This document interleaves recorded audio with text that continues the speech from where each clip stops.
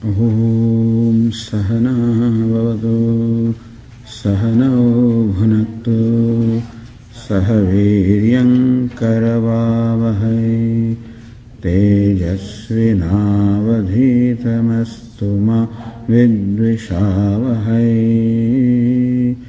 ॐ शान्ति शान्ति शान्तिः।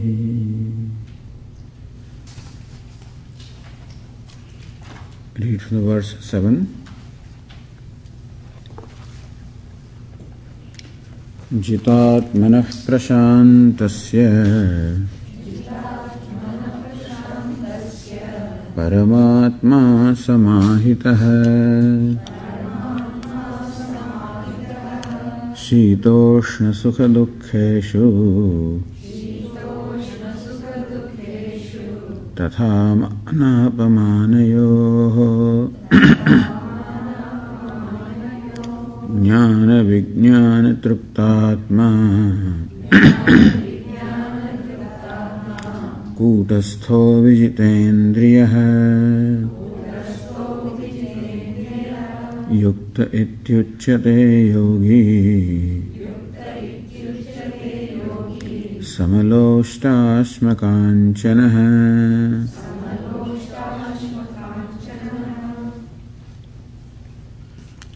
Here Lord Krishna gives a description for yogi. Yukta hi uchyate, he is called Yukta. He is a yogi, the one who abides in himself.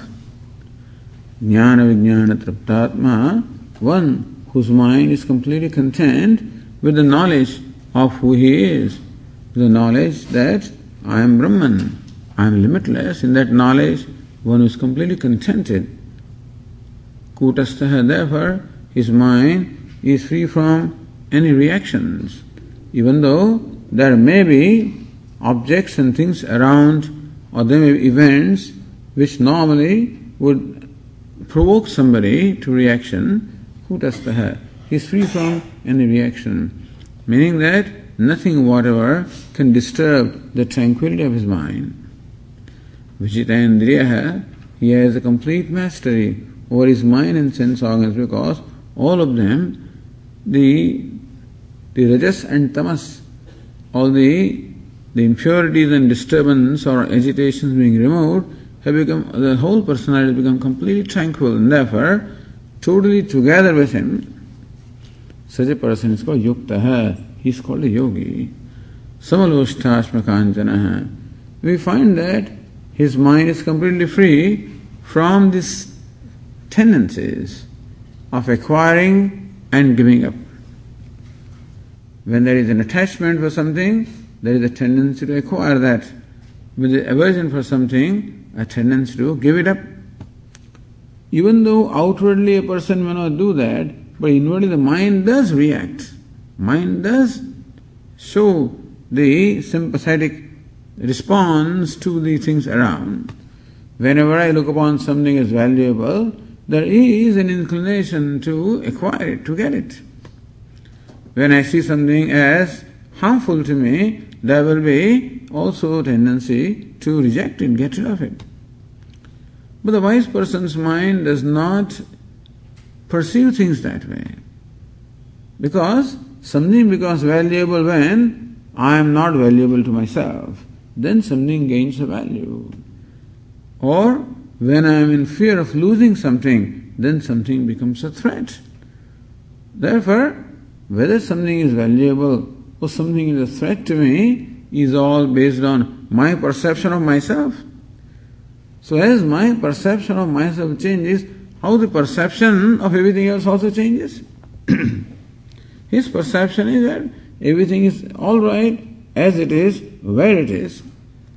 It is neither valuable nor a threat, and therefore he is comfortable with the way things are, where they are. And describing the same wise person in the next verse, the 9th verse says, Surhun mitrari udasina madhyasthadveshya bandhusho Sadhushvapi ca papeshu Samabuddhir vishishyate.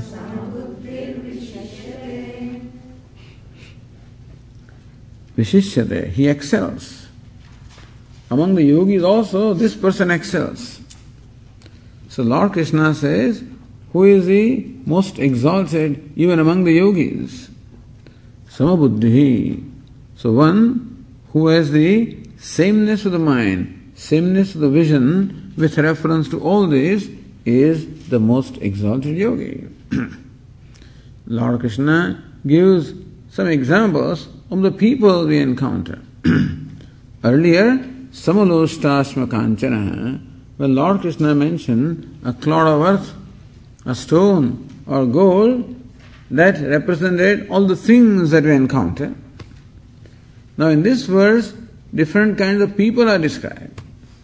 So this is what we encounter in the day-to-day life. We encounter people and we encounter other things other than people. Now people are live beings and therefore it is more likely that I may react to them. Things are what they are, they do not in themselves push any buttons. But people in fact may push buttons without my doing anything also, by their behavior. That being the case, here in this verse mentions different kinds of people that we come across every day. Suhrut means benefactor. It says Suhrut pratyupakaram anapeksha upakarta. A person who helps me without any expectation of a return of help is called Suhrut or a benefactor. Because he just helps out of a motivation to help and he is not seeking any return in reward. So Mitram. Mitra means a friend. Snehena upakaraka. A friend helps me also because the affection that he has for me. See, a benefactor helps me without any affection, me with a pre-acquaintance also. A suhrut or a benefactor is one who helps me for the sake of helping me, doesn't matter who I am, meaning that he has no previous even acquaintance with me, doesn't even know me. Whereas a friend helps me because he has acquaintance, he has affection for me. So it's called mitram. Snehena upakarta. Because of the affection, he helps me. Arihi, an enemy. A fellow is an enemy for no reason at all. Sometimes people are enemies for no reason at all. You might say, hey, can there be enemy for a wise person also? Oh, there can be. Because a person is enemy because of what that person is very often rather than what I am. Or maybe I, just by my being here or what I am, maybe I am invoking something. Sometimes we wind up pushing buttons without doing anything. Just by being there. And we wonder, when people react to us, we wonder, hey, I haven't done anything. So I don't do anything to this person, why does he keep doing that to me? Because perhaps by just being there, you are pushing some buttons. Maybe remind this person of somebody.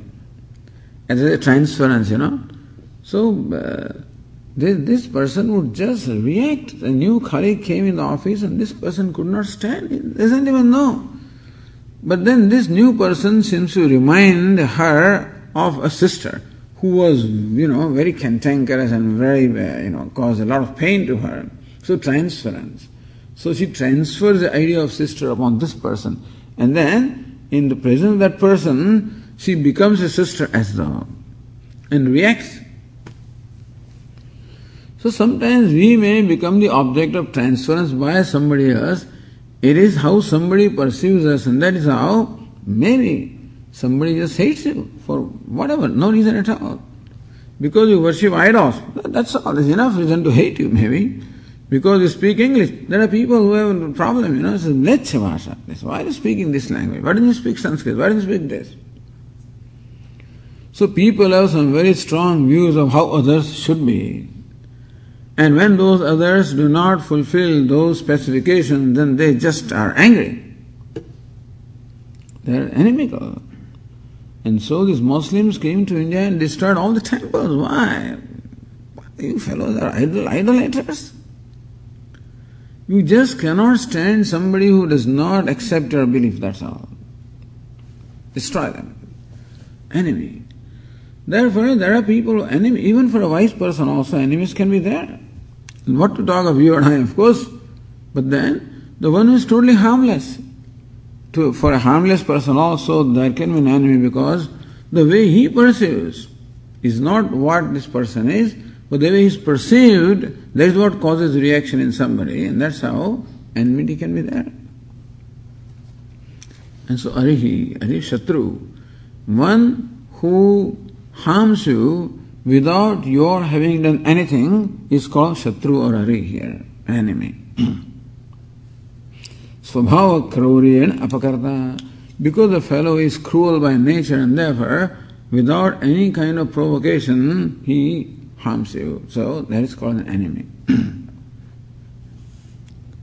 Udasina. Udasina means a person who is neutral. When two other persons are quarreling or two other persons are debating, then a third person is watching them. This third person is Udasina, meaning he is totally neutral. He does not take anybody's side. Therefore, he doesn't help, nor does he hurt. He lets them do what they do. He is just watching them. Udasina, meaning a neutral person. Madhyastha.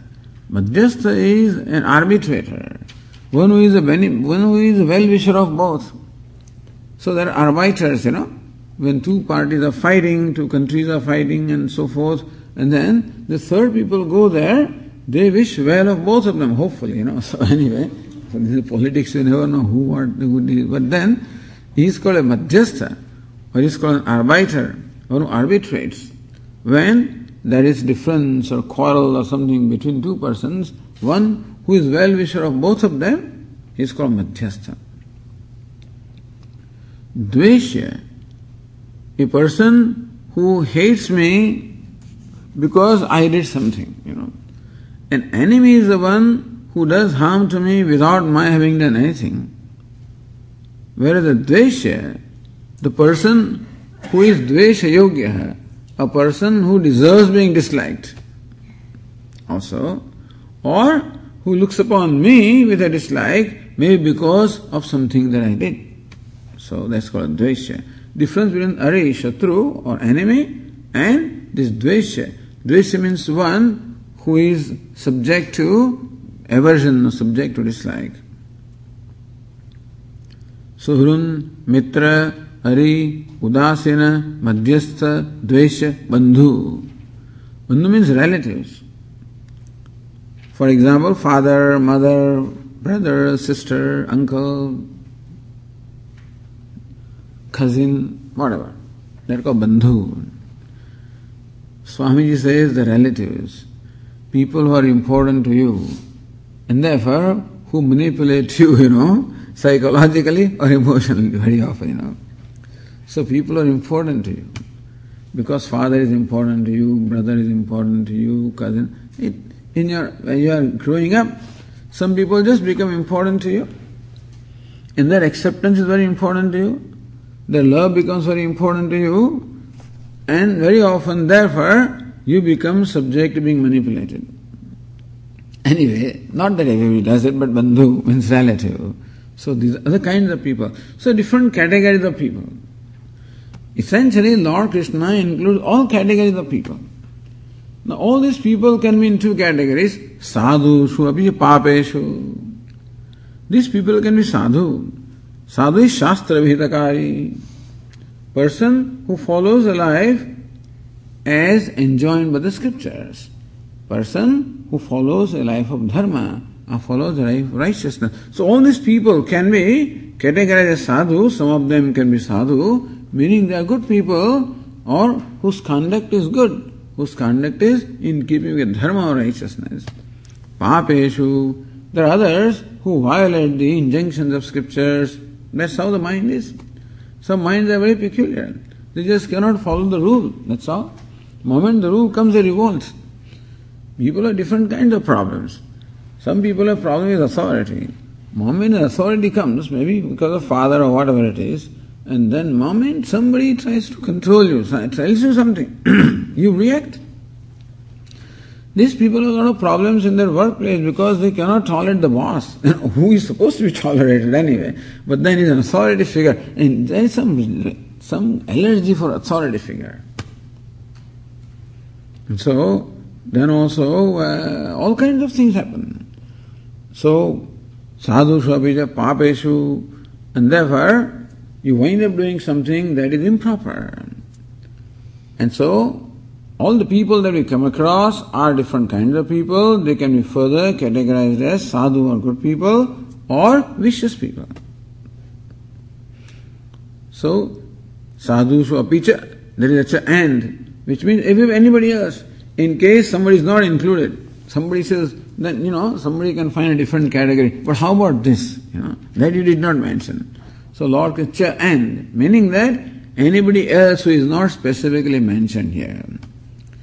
The reason why so many people are mentioned is to really to include everybody. But there could be other people also who are not included in this category, and include them. Anybody that the person comes across. Samabuddhi, that's what he is even-minded. He is even-minded, meaning he looks upon all of them equal. He looks upon all of them as equal. He looks upon all of them as same. He does not in his mind distinguish between them.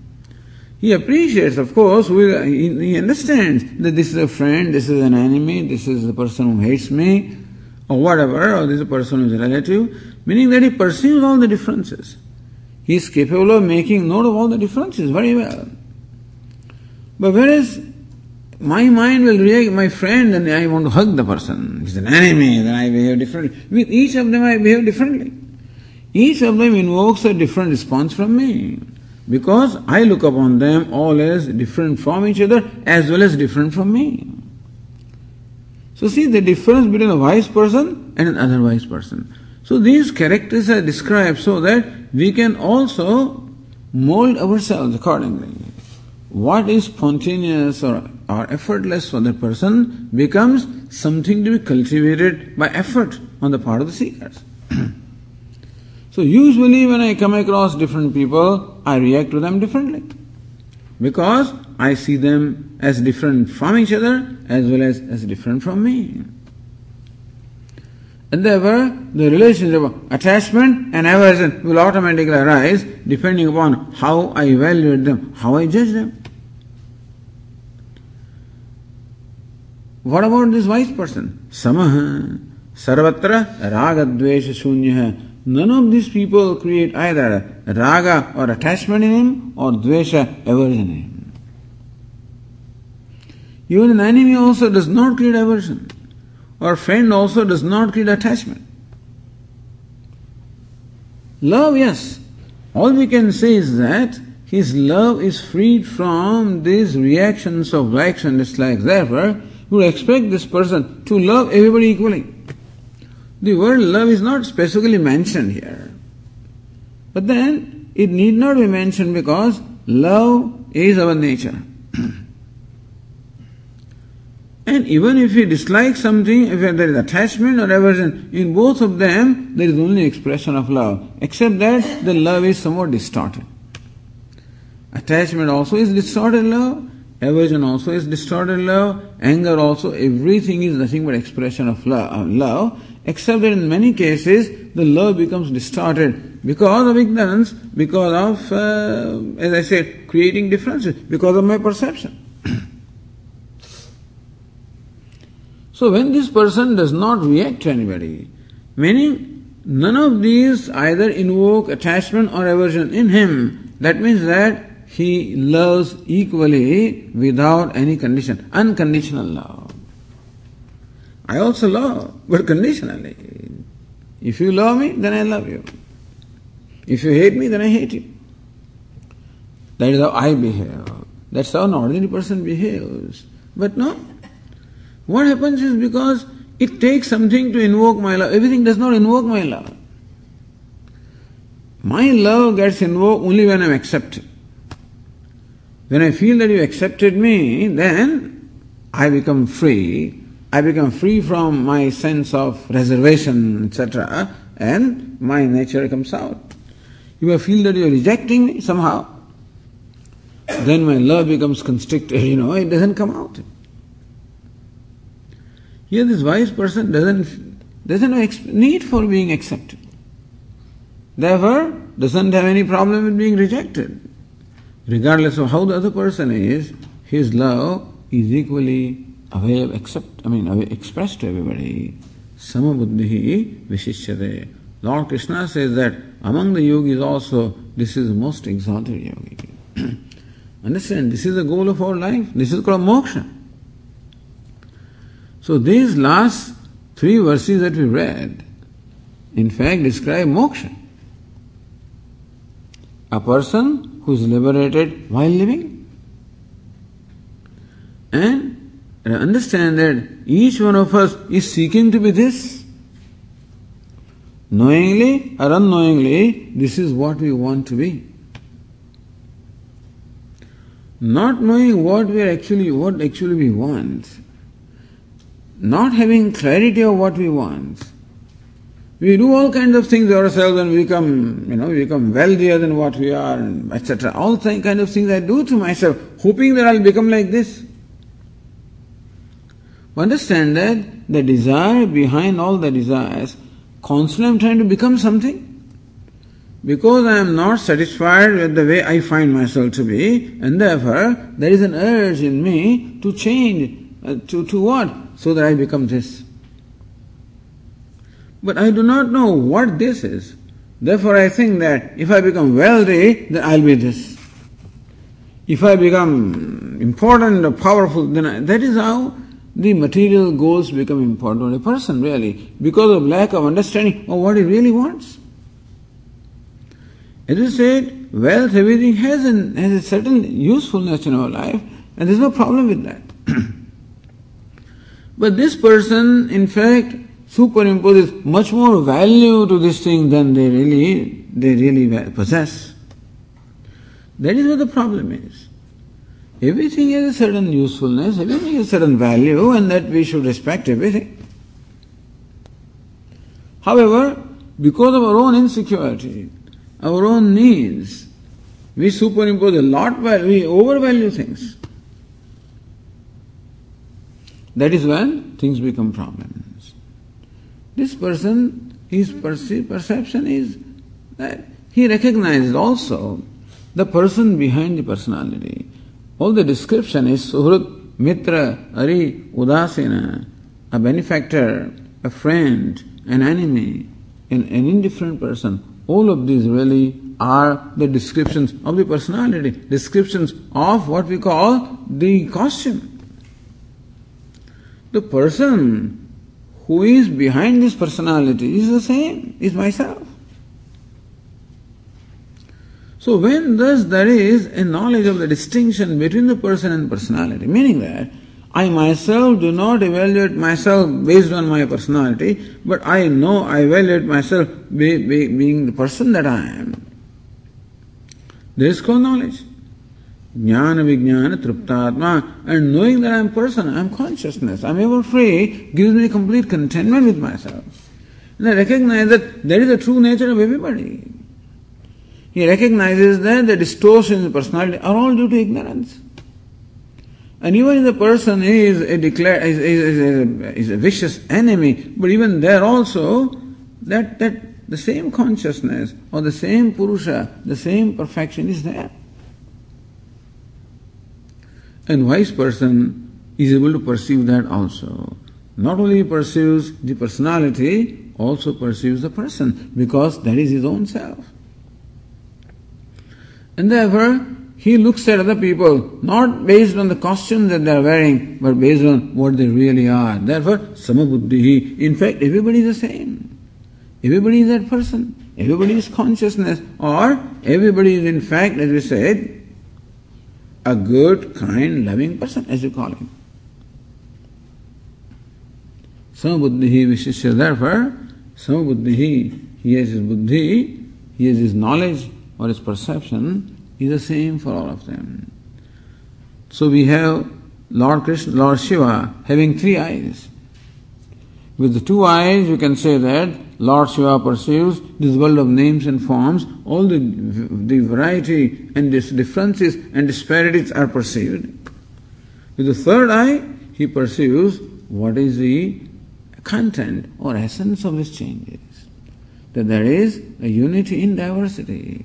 That there is the eternal, which is the substratum of all the changes.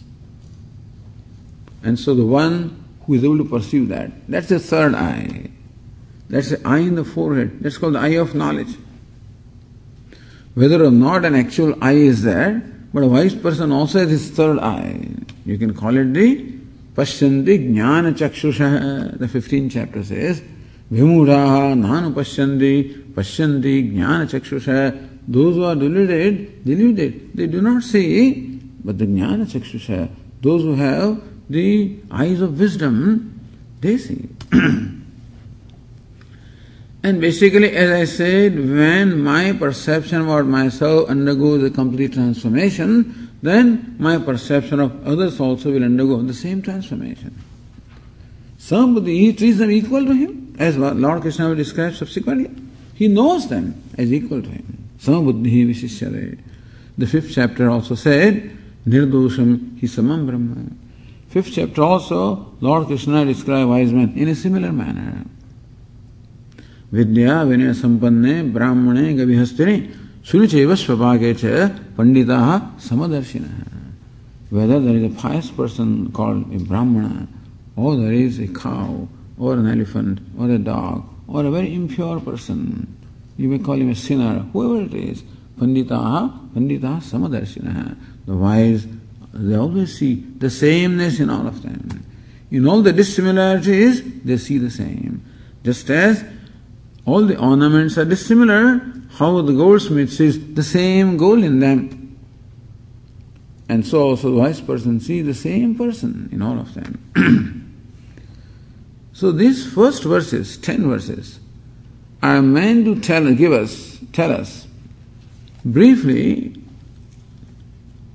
who is a yogi, meaning who is a wise person, and how do you become a yogi. That also was stated, Uddharet Atmana Atmanam. May you save yourself, lift yourself by yourself. How do you do that? Yoga Rudhatvam Asadhya. Having become a Yoga Rudha, having gained the qualification or capacity to be able to focus your mind. So first gain the capacity to be able to focus your mind. And then use that capacity to lift yourself by yourself. How do you gain the capacity to focus the mind? By Karma Yoga. Therefore, the first 2 verses praised or extolled Karma Yoga by equating a Karma Yogi with a sannyasi and a yogi. The 3rd verse told us that the Karma Yoga is necessary only until you gain yoga, you gain the vairagya, you gain the dispassion, you gain also the clarity and focus of the mind. And then karma is no more necessary. Then what you should do? Then you should focus your total attention on lifting yourself by yourself. Because if you don't do that, your mind itself will become your enemy. If you do that, your mind will become a friend. Those who has made the mind a friend and gained a complete master of oneself, how is that person? That was described in the last few verses. Thereby giving us a picture of an ideal person. As I said, it is not that we have a choice in becoming this. We have no choice. We have to become this. Because the human mind will not be satisfied with anything other than this, anything less than this. Thus we have to become Jivan Mukta, we have to become liberated while living. And for that, the picture of such a person was given. So now what do we do? So now Lord Krishna prescribes what a yogi should do, what an aspirant should do in order to achieve and in order to become that.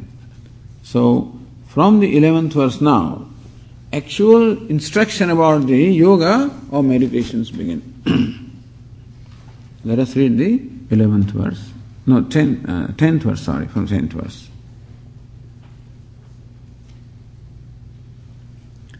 Yogi yunjita satatam atmanam rahasi sthitah ekakiyata chittatma nirashira parigraha.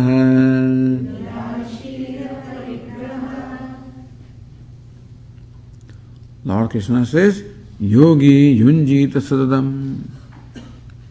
Yogi means one who has gained the capacity. He has not yet become a yogi, but one who has gained the capacity to be able to focus his mind. Having gained that capacity, now don't waste your time with anything else. That's what Lord Krishna says. Yoga rudasya tasyeva shamah karanam uchyate. When you achieve a state called yoga rudhatvam, when you achieve a capacity of the mind wherein you have a control over your mind, and you have the capacity now to focus your mind on the object of meditation, that now you are able to meditate, and you do not anymore need the activity, the level of body or the speech, then shamah karanam uchyate. Lord Krishna said that now give up all activities, give up all your duties, give up everything. It is not so much giving up of something, of embracing this. So now that you have your mind under your control, that the mind has become a friend of yours, your personality has become composed, and therefore it is favorable to you, it is available to you, then now use your personality for the second stage of helping yourself. So first stage of lifting myself by myself is karma yoga. The second stage of lifting myself by myself is dhyana yoga, which ultimately will culminate into the abidance in the knowledge, which is the ultimate in helping myself. So now Lord Krishna says that yogi yunjita satatam all the time. So Yoga Shastra says that for you to accomplish anything, three things are required. The practice should be done for a long time. It should be done constantly. It should be done with devotion or commitment. So a practice will yield desired results when that practice is done dirgha kalam, for a long time, Nairantarya, constantly, and adarena saha, it is done with adara, meaning with respect, with commitment, with enthusiasm. So Lord Krishna, that is what Lord Krishna in fact suggests here, by the use of satatam, constantly. Lord Krishna constantly, long time, with enthusiasm, commitment, knowing that this is what I need to do. Now having developed the conviction that this is what I need to do, that this is what is now going to give rise to what I am seeking in my life, that I want to be abiding in my knowledge, and therefore this is the way of means of doing that. So therefore it gives you also that enthusiasm. Yogi yunjita sadam atmanam. The yogi or the aspirant should constantly atmanam, atma here means his antahkaranam, his mind. Yunjita, may the yogi or may the aspirant constantly focus his mind upon the object of meditation. Here, in the 6th chapter, the object of meditation is my own self, but it could be anything. So this description here can apply to meditation upon a chosen object of meditation. It can be a devata, it can be a deity, it can be Lord Dakshinamurti, it can be Lord Shiva, it can be Lord Krishna, whoever you want. It's the one's choice. It is that deity for which I have devotion, I have reverence. And therefore, the very thought of the deity invokes from me a devotee. So when our meditation is of the nature of mental worship, then worship should be preferably be performed by a devotee. So even when mentally I am worshipping my chosen deity called Ishtadevata, a devotee or a bhakta should be invoked from me. Then he worships the deity mentally by visualizing his form, by visualizing the name, by maintaining a devotional attitude. So whatever it is that you want to achieve, you want to achieve oneness. So that little child asked me last night, how come Lord does not interact with me? This fellow. How come Lord does not talk? Suppose that's what you want. You want that Lord should talk to you. You want to communicate with Him. Fine. Keep that as a goal and do what is necessary to do. Meditation is, when it comes to Saguna Brahma, when it comes to Ishvara with attributes, it is of the nature of worship. There is the duality of a devotee and Ishvara or God there, which is quite okay, worship. Except that the devotee seeks to identify with the each Lord or Devata to whom he is worshipping. And so, do that for a long time. Whatever goal we have, a worthy goal should be there. Such a worthy goal should be there which can always inspire us. And so, Satatam Atmanam Yunjita. May you constantly concentrate or focus your mind upon your chosen object of meditation. If it is self, fine. In the context of Bhagavad Gita, the object of meditation is my own self, because as we said in the first 5 chapters, Lord Krishna has unfolded the nature of self. And in the last 3 verses also, in description of the wise person, in a way, the nature of the self and nature of knowledge also is unfolded. Whatever inspires you, important thing is something should inspire me. Something should create an enthusiasm in me. Something should create a commitment in me, then alone that thing will work. Then alone I will have the incentive to do it for a long time and do it constantly, because I love to do that. Or at least I am keenly interested in the outcome. I want that. Like a boy wants to go to medical school, okay. Then he must, MCAT, whatever the exam is, he must score, he must get this course. That's all. Or you want to go to a good school, college, the SAT exam, whatever it is. So I want to go to Harvard, Swami, all right.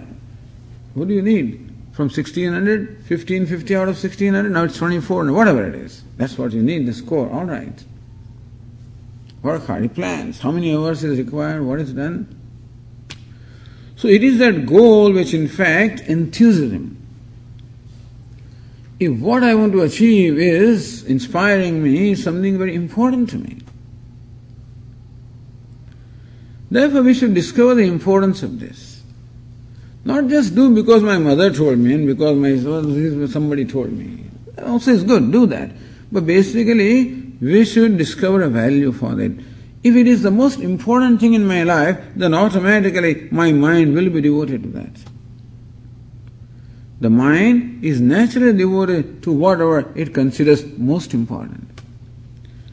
If this picture of this Jivan Mukta, the liberated while living, the moksha, which was given in the last 3 chapters, if that really, you think that is a great thing, that is the most important thing, all right, work for that.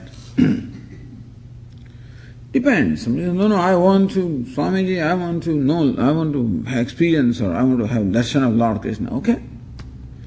But not just a casual interest, because that will not support us, that will not help us too long. It must be a burning desire.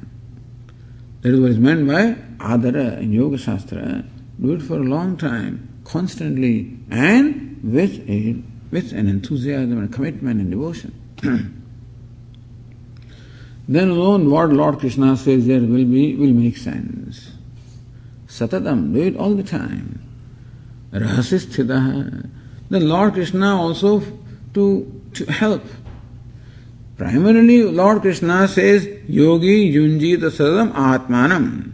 What is said in the first quarter of the verse is the main thing here, that the yogi or the aspirant, may he or she constantly focus the mind upon the chosen object of meditation, upon chosen goal. In life also, number one, there should be a goal, a worthy goal. And that goal must be very important to me. And therefore I should discover also a commitment to that. With that commitment, then may you completely devote yourself in the pursuit of that goal. Here, inasmuch as process is dhyana yoga or meditation, therefore, Lord Krishna gives a few hints here as to what would be helpful in meditation. So first thing, Lord Krishna says, rahasisthitaha. May you meditate in a place of solitude.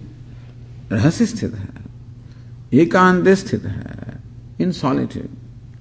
Giri guhadav, Shankaracharya says, like in a mountain cave, etc. The idea is that you want to be free from any disturbance, external disturbances, that's all. What is meant by solitude is that we should choose a place and hopefully a time also, wherein our mind can remain free from external disturbances. Swamiji, what to talk of my house? 6 o'clock, that's it, this is a chaos. All right, then 5 o'clock. Before the chaos starts. There's no place in my house which can be called solitude. Choose a time. Before everybody wakes up. So this lady tells me, Swamiji, we have the Gita Vichara group of 2 persons, my friend and myself. And we meet Saturday morning at 7 o'clock. When her husband also is not woken up, my husband also is not woken up. That's it. That gives you solitude. Otherwise all kinds of, things will be there. Where is coffee? Where is this? Where is that? Where is the breakfast? Etc. But before these things happen. So important is that when and where you are performing meditation, that time and place should be free from external disturbances.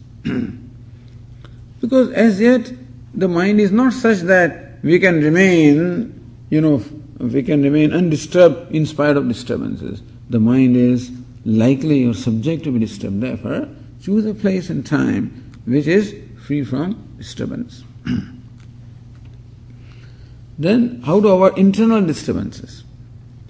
Rahasya ekaki, also external disturbance. Lord Krishna says that ekaki, may you be by yourself, that's all.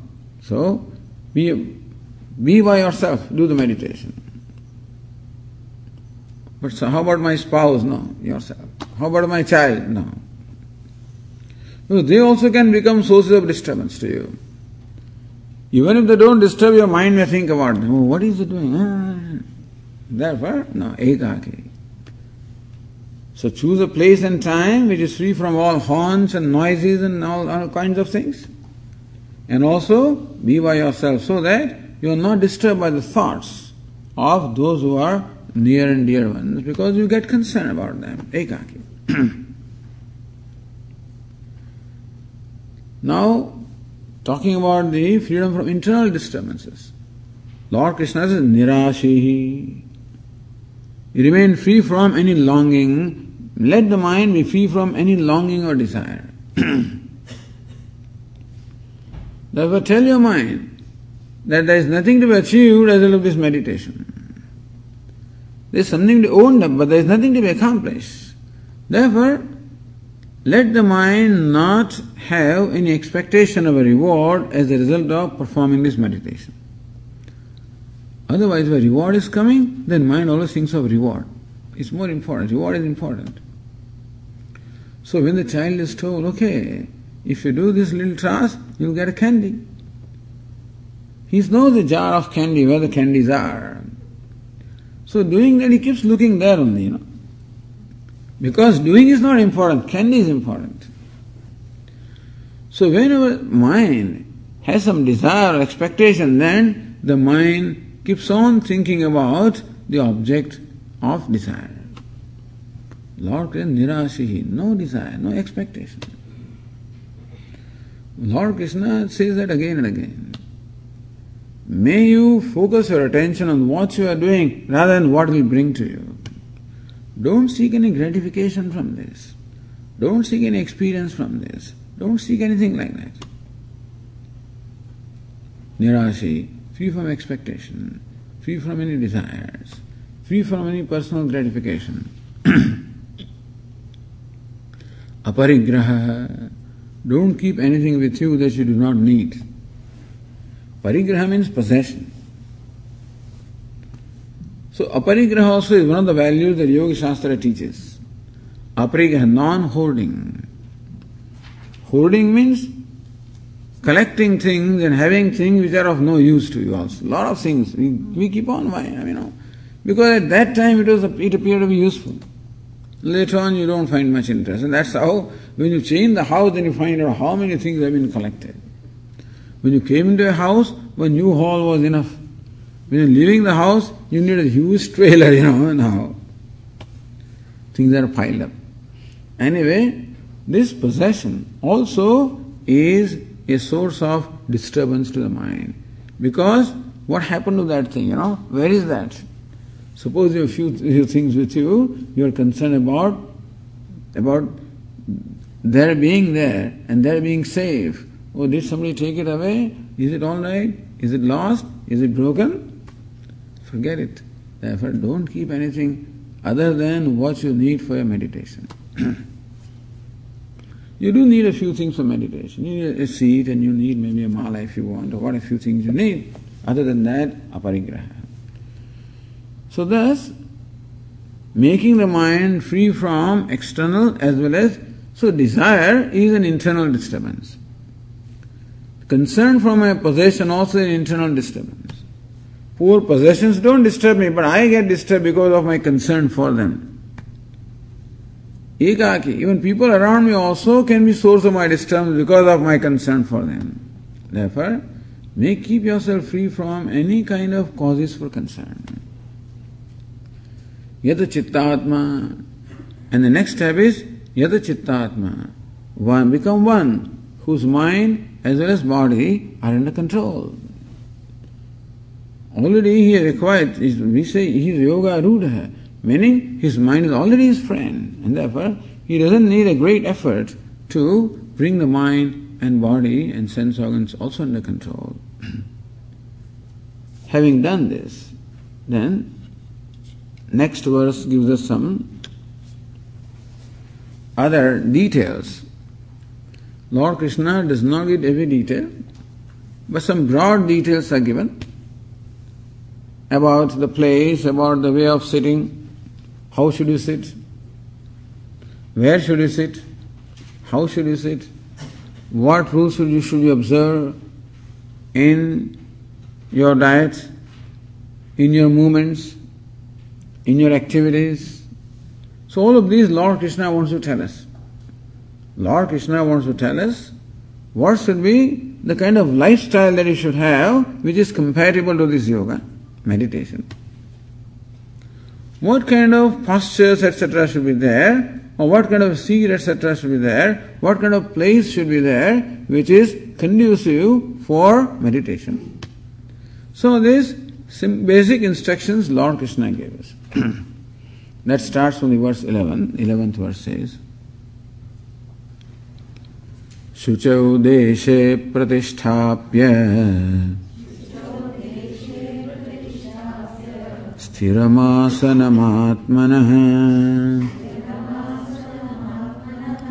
natyuchritam nati nicham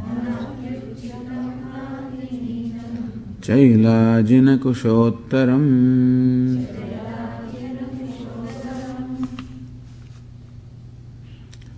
Next verse also will read. Tatraikagram manah kritva yata chittendriya kriyaha upavishyasane yunjyat yogamatma vishuddhaye.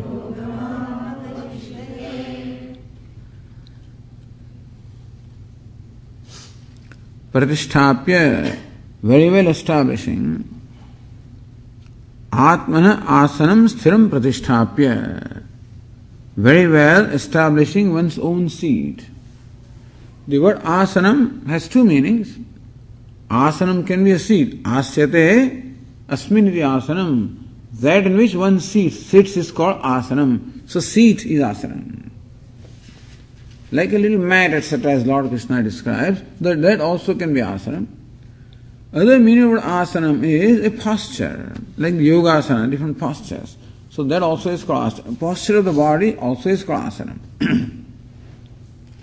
Here Lord Krishna does not much talk about the posture of the body. The Yoga Shastra says, Sthiram Sukham Asanam. You should have developed a capacity of sitting in a given posture comfortably, without movement, for a given length of time. The purpose of yogasanas is, at least in Yoga Shastra, is to develop the capacity of sitting in a given posture without movement, steadily, for a given length of time. So that body is not an issue, that's all. If Atma is to become an issue, nothing else should remain an issue. So first of all, Lord Krishna removed other issues.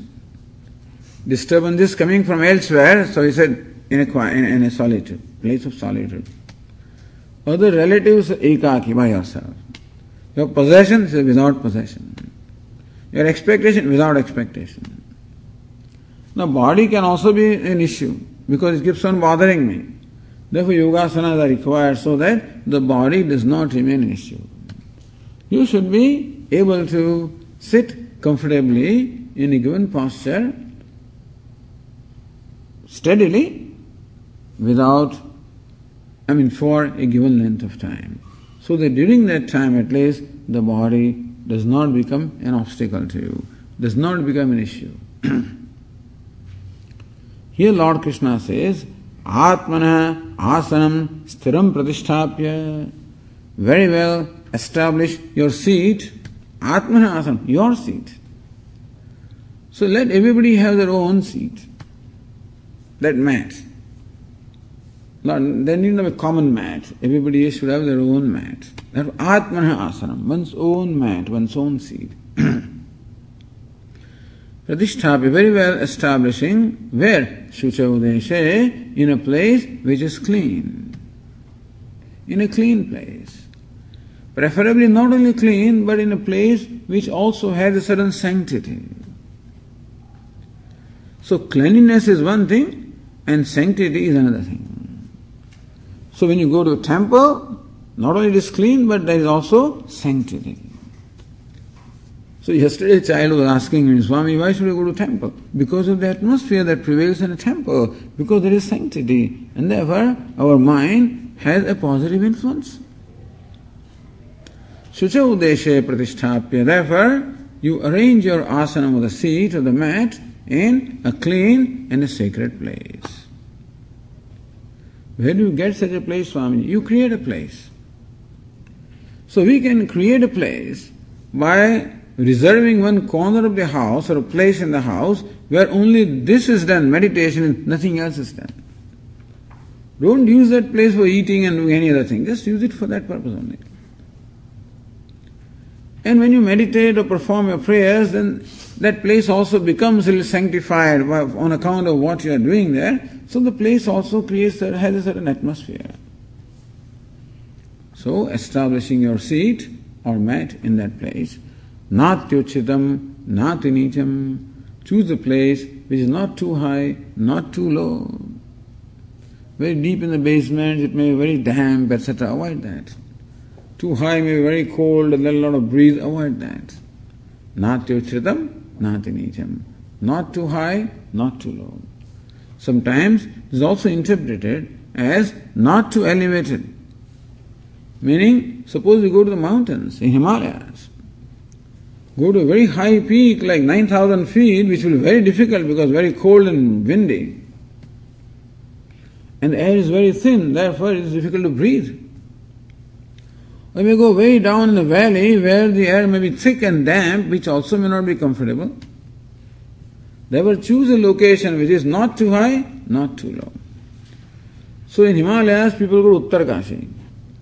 Uttarkashi is an elevation of about 3,000 feet, which is considered to be a very suitable location or elevation for meditation because the air is not that thin, it's already good, at the same not too cold, not too hot, and an ideal atmosphere. So, Natyuchitam, Nati nicham. Then how should that mat be? Lord Krishna says, Chaila jina kushottaram. Chailam means a soft cloth. Ajinam is soft skin of an animal. And kusha means the kusha grass. So first let there be a mat of kusha grass. Upon that, let there be a soft skin, animal skin like a deer. Upon that, let there be a soft cloth. This is what Lord Krishna says. I mean, it's up to our choice. But in general, they say that all of these are specified because the energy that is created in you because of meditation do not want to be drained away and conducted away. Therefore, they have this animal skin. That's what they do. Also, they use this mat of kusha grass to help you keep away from dampness, etc. And also sometimes animal skin keeps some insects also away.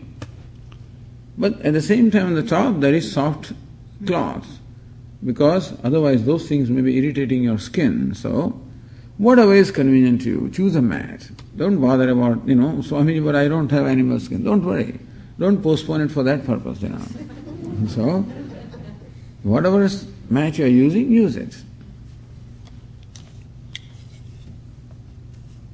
Tatra ekagram manah krutva tatra upavishya. Second line says upavishya.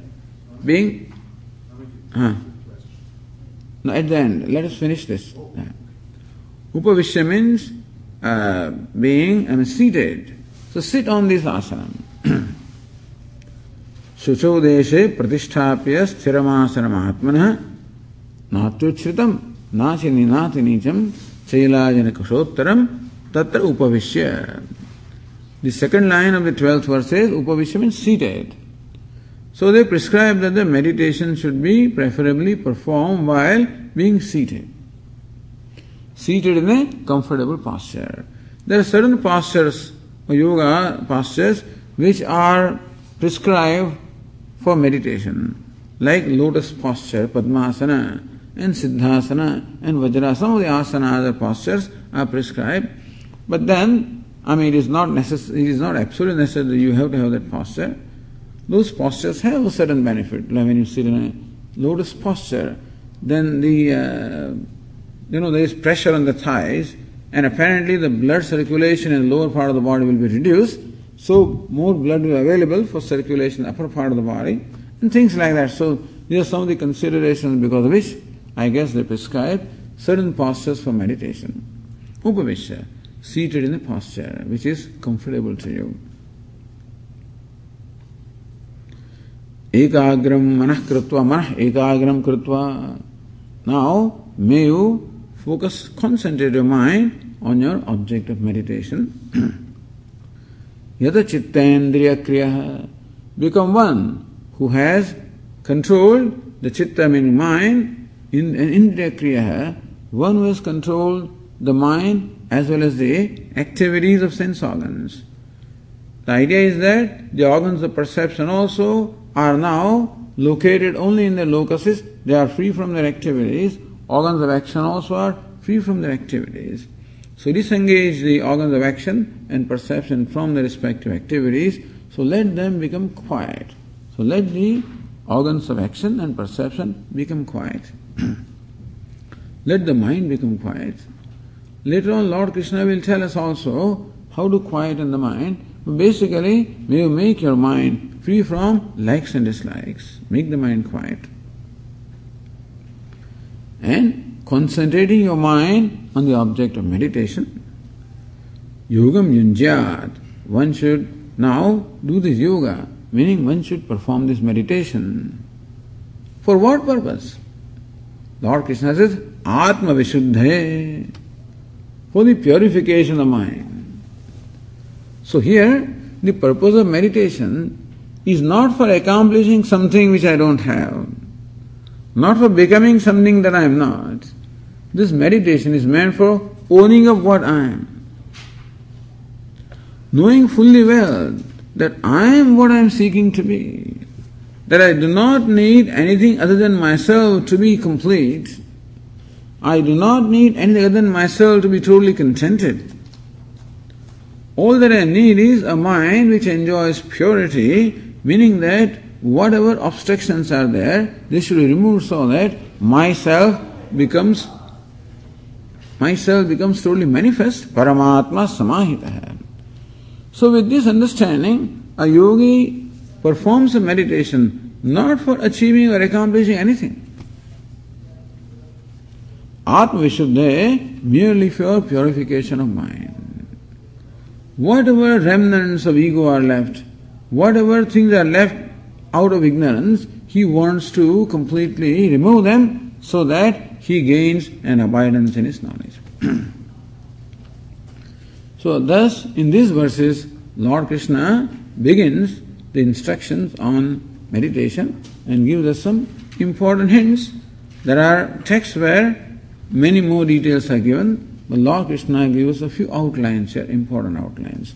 We'll continue. Om Purnamadav Purnamidam Purnat Purnamudachyate Purnasya Purnamadaya Purnameva Vasishyate. Om Shanti Shanti Shanti. Shankaram Shankaracharyam Keshavam Badarayanam Sutra Bhashya Krutau Vande Bhagavantau Punah Punah Ishvaro Gururatmeti Murti Bheda Vibhagine Vyomavadvyapta Dehaya Dakshinamurtaye Namaha. Om Shanti Shanti Shanti. Hari Om. Shri Gurubhyo Namaha. Hari Om.